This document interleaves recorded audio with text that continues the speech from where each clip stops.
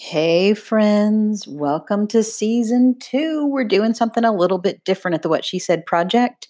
I have been in conversation with folks connected to Black Lives Matter, and in particular with women leaders of color. This is a season where we have conversations about tough things. We have conversations around definitions and words and strategy and understanding. And we do this in conversation for this season because honestly, it's really humanizing. So I'm going to keep doing these conversations as long as they feel relevant to folks and folks are interested in having these. So it could go on quite a while. I've been interviewing comedians and activists and actors, and it's really exciting. And I hope you enjoy it. So, for today, our second episode in season two is with Demetrius Hill. I hope you enjoy.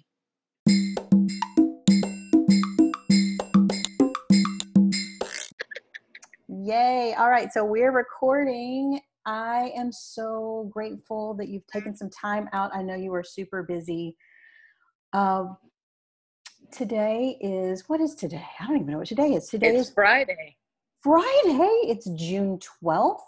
Yeah. Would you, this is the What She Said project. I'm Shannon Ivy. And during this next season, I've asked folks that are in the work with Black Lives Matter to please have conversations with me and our readership. And thankfully, you have stepped forward. Would you tell our listeners a little bit about yourself and how you're connected to the movement? My name is Demetrius Hill. I am currently a co-founder of I Can't Breathe South Carolina.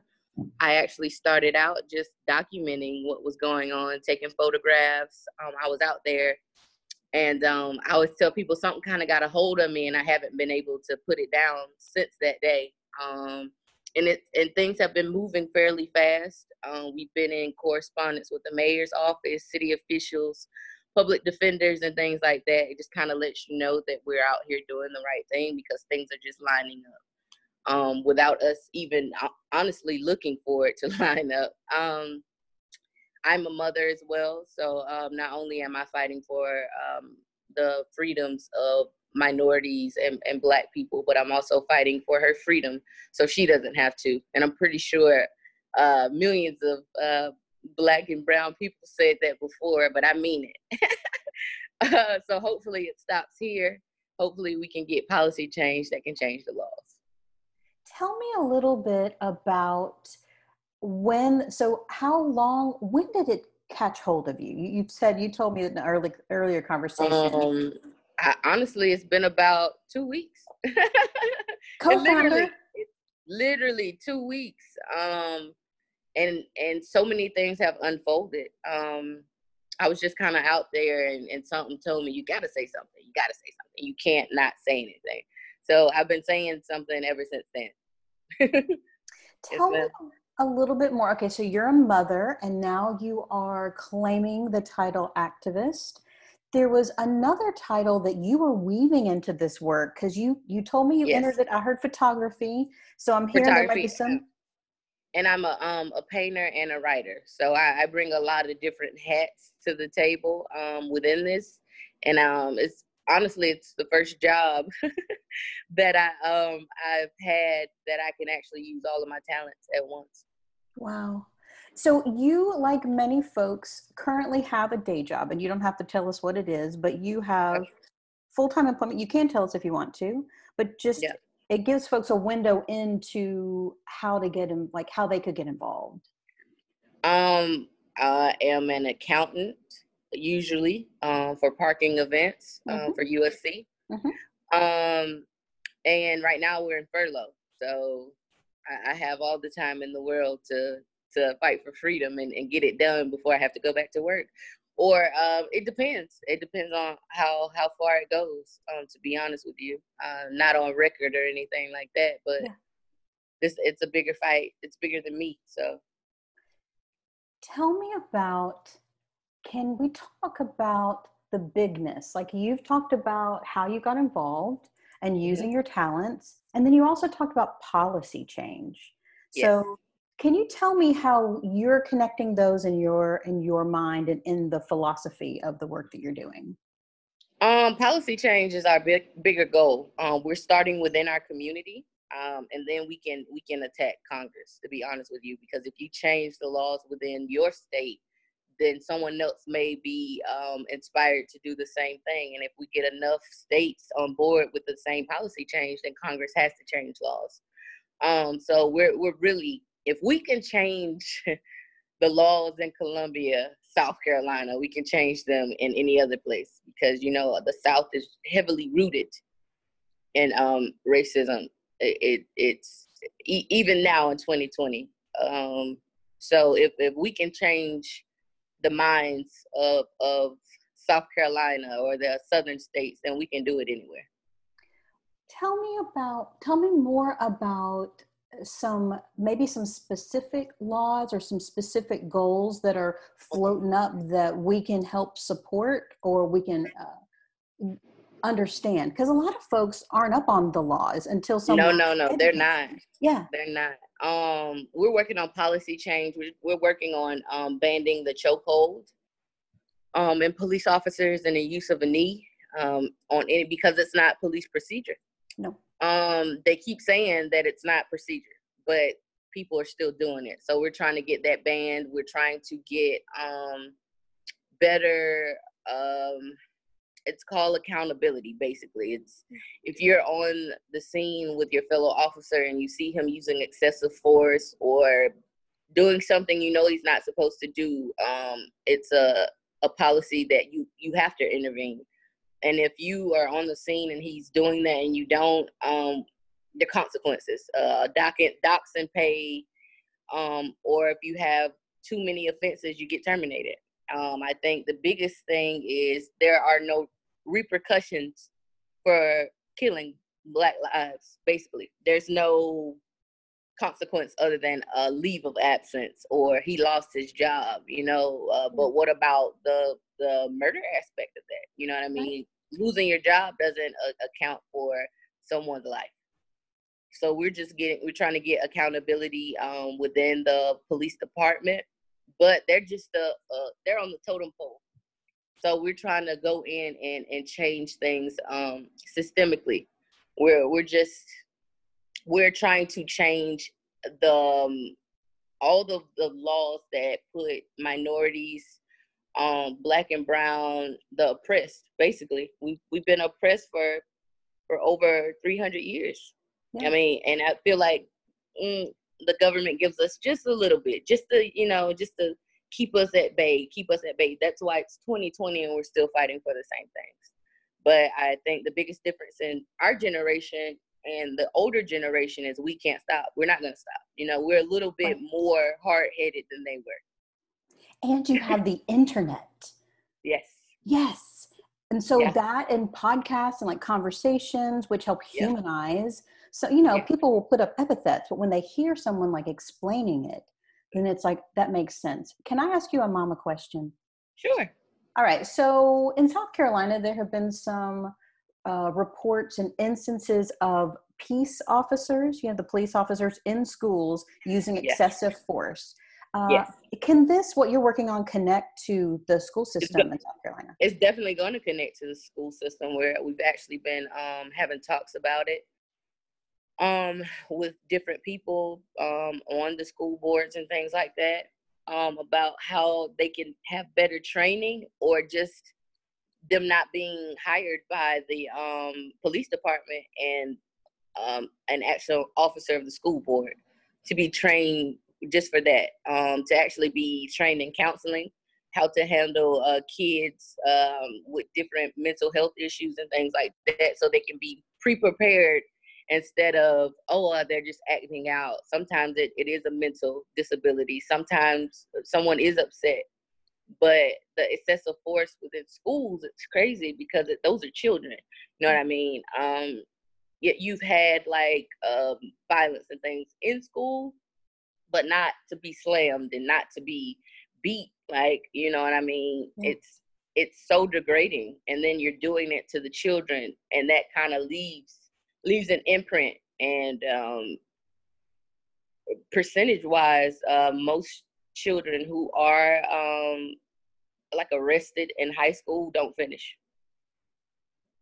Yeah, There's I think it's a pairing. So I think teachers have to be more aware. Instead of calling the resource officer for every little thing, it's okay to deal with the student. I think a lot of them get put off onto the resource officer because the teacher doesn't have time, or maybe she's just, aggravated or whatever like that. But it's a that's the thing. We want to take the police out and actually train and hire people just for that. So in the resources for, and we even see it, I'm a parent of a rising fifth grader.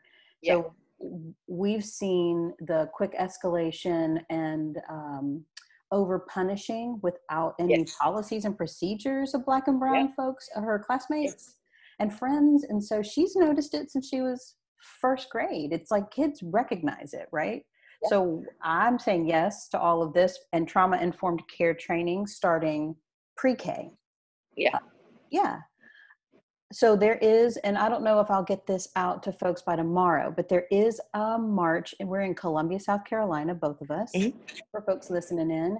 And there's a Black Lives Matter rally tomorrow at the State House. Oh, I think it starts at the Board of Education. Yeah. And then march to the State House, and then there will probably be speakers and other folks. Yeah, it's on. It's on Saturday. On Saturday. It's on Saturday. Yep, it's Teachers for Black Lives. We're actually hosting the event. The I Can't Breathe South Carolina and People Demand Action. We're definitely out there. It's going to be from 11 to 2 o'clock. We have different teachers and principals and things like that on the program. If you are a teacher, if you're a coach, if you're working with children, come out, because it's all about you that day. And then we have a secret thing that we're doing at the end. And I'm smiling about it because it's so amazing. I can't even, we're really great at keeping secrets. So I can't even give you hints.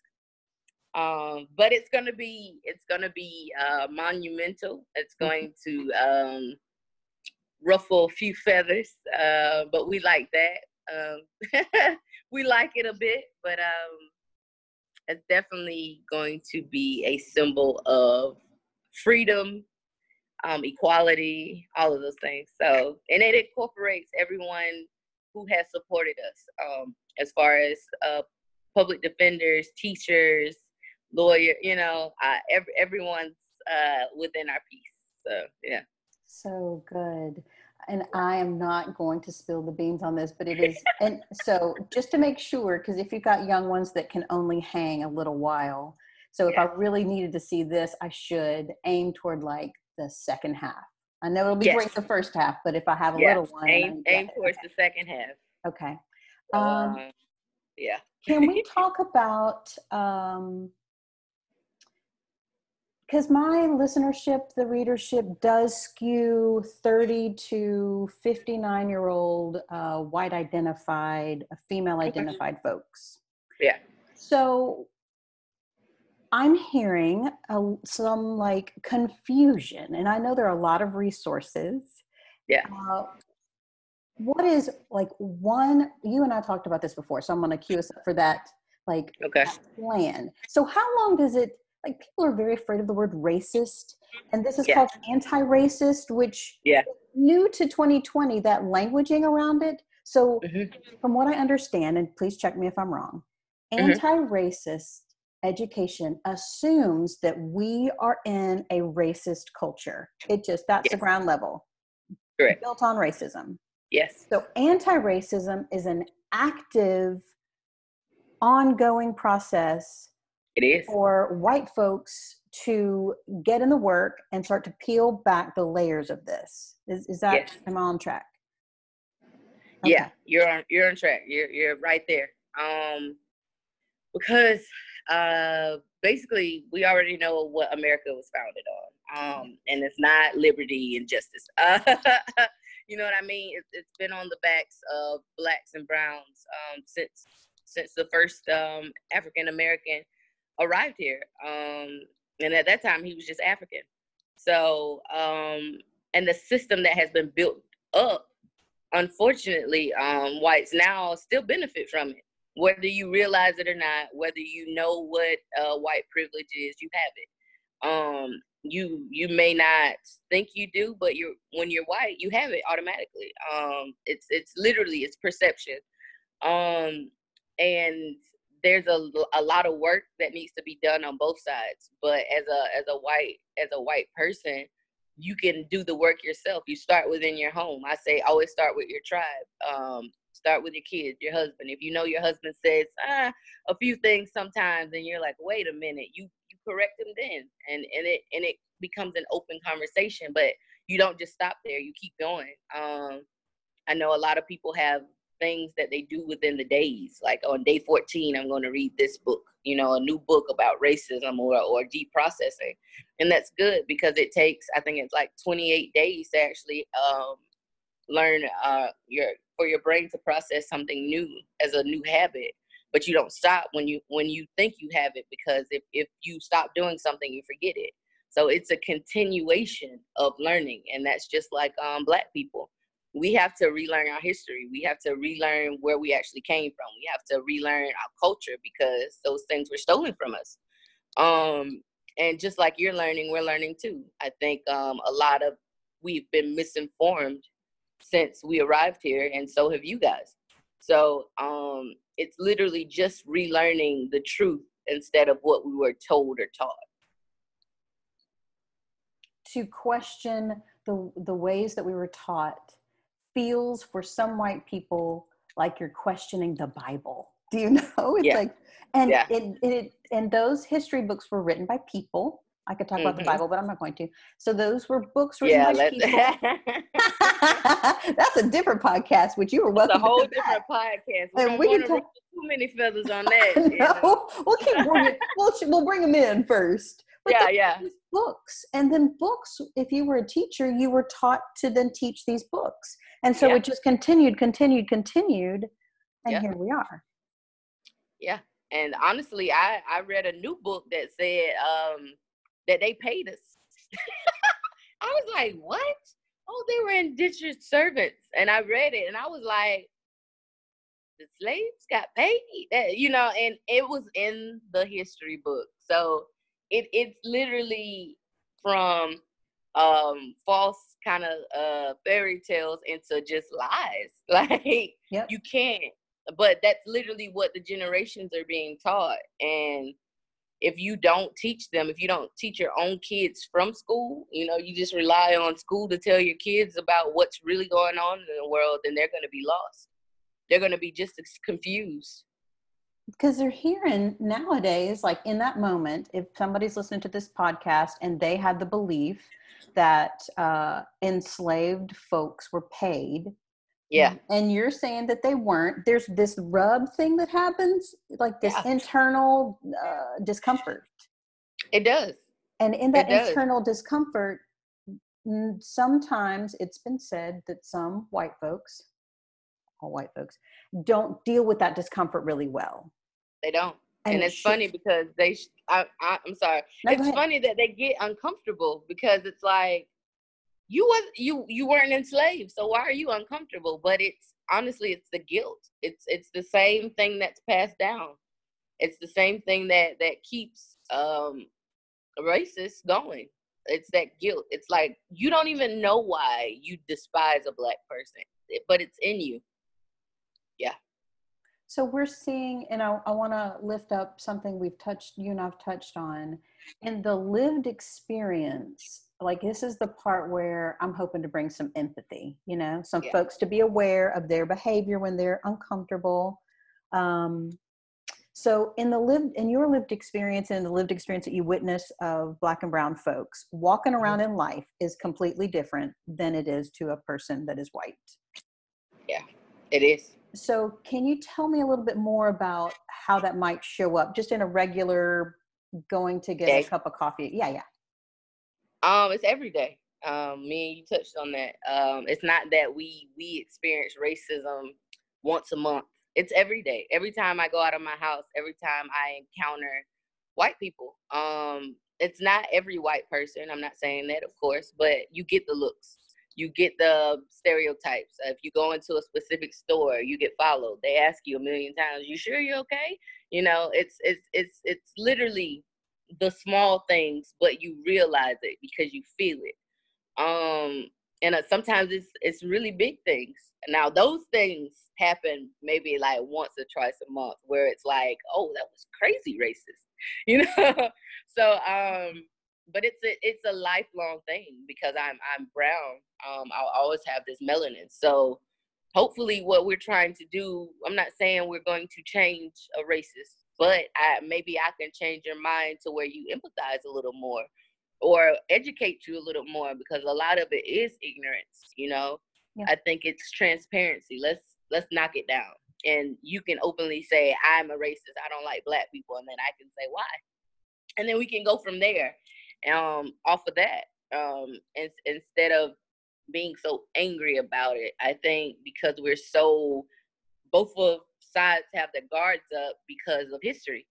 Honestly, when historically, when black people have let their guards down and tried to educate and help white people understand what we feel, a lot of times it has gone left, or you most of them pretended to understand and then turned around and did the same thing again.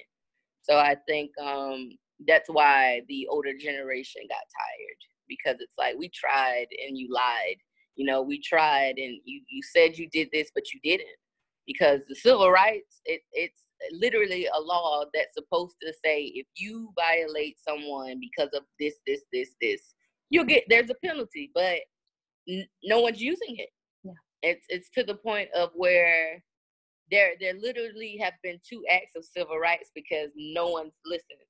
So now we don't want a new civil rights law. We want policy change. We want them to change for real, and not just to be there just because. We want to dismantle all those systems so that when things do happen, or when you see a black man killed, I mean virally, millions of people are watching, you can't say, well, we need a little bit more evidence. You know, things will be taken the same. So it's exhausting and amazing. I always say it's exhausting and amazing to be black, because I feel like I'm always fighting for the same thing, which is literally the golden rule: treat others the way that you want to be treated. And it's like, it's as simple as that.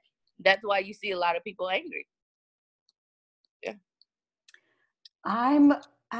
Thank you so much for all of this. Yes, ma'am. Because you didn't have to do this. And I'm just so appreciative.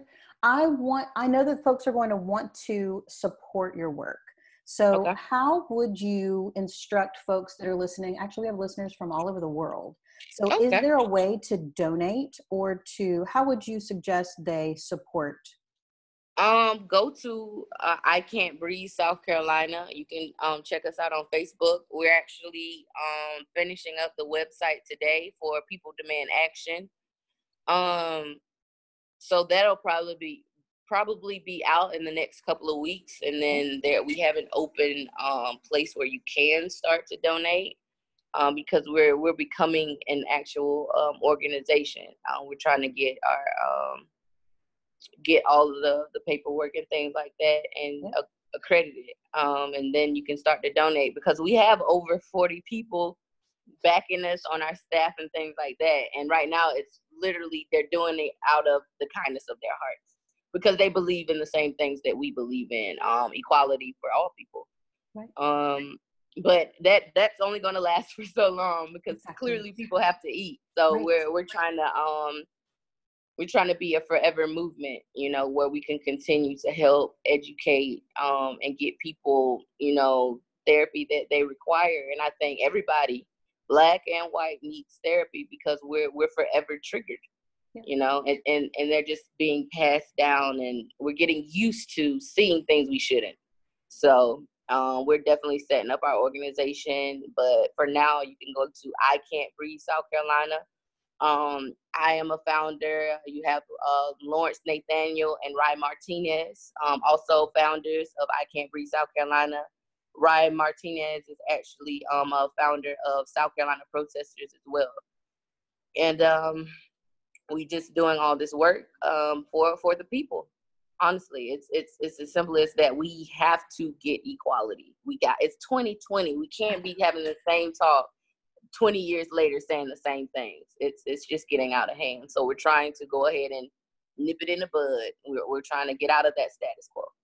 Well, I and the readership we're with you. We go with you, and I cannot wait to have a place to funnel their funds right to you. Yes.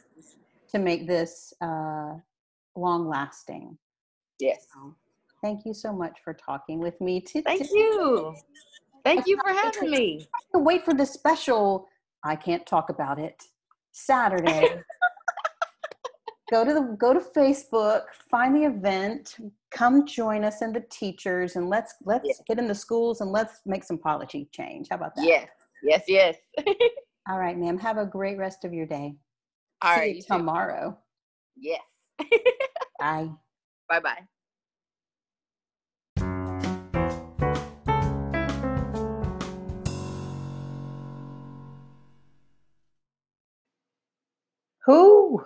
What y'all think about that? You know what? We can talk about difficult things. We really can. It takes two people who are willing to wade in together. That takes some trust, which can be built. But a part of the reason we're doing this is because I don't know that we're all getting the same information, right? And it sure would be helpful. And I know that this thing, a metaphor of it is like, this is like a 24-lane highway. And there are folks in the fast lane, there are folks ahead of us, but we're all on this highway. We're moving forward. Society is moving forward, and it's time right now to figure out how we intersect with it. So this is the time. Take one word, figure it out. This is a daily practice.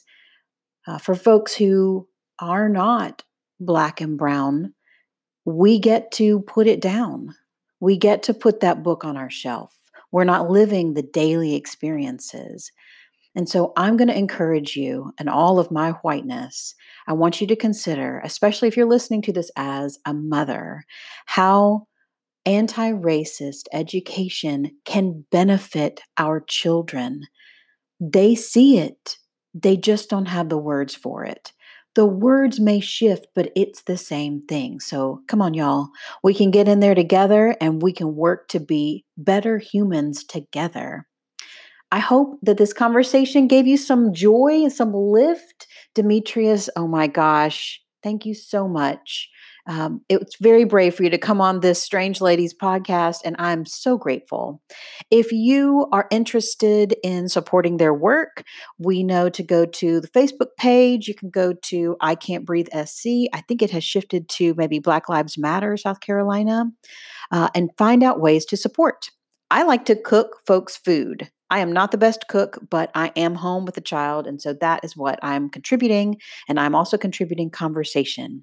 If you want to be in conversation with me about it, let's do it. Come on, reach out.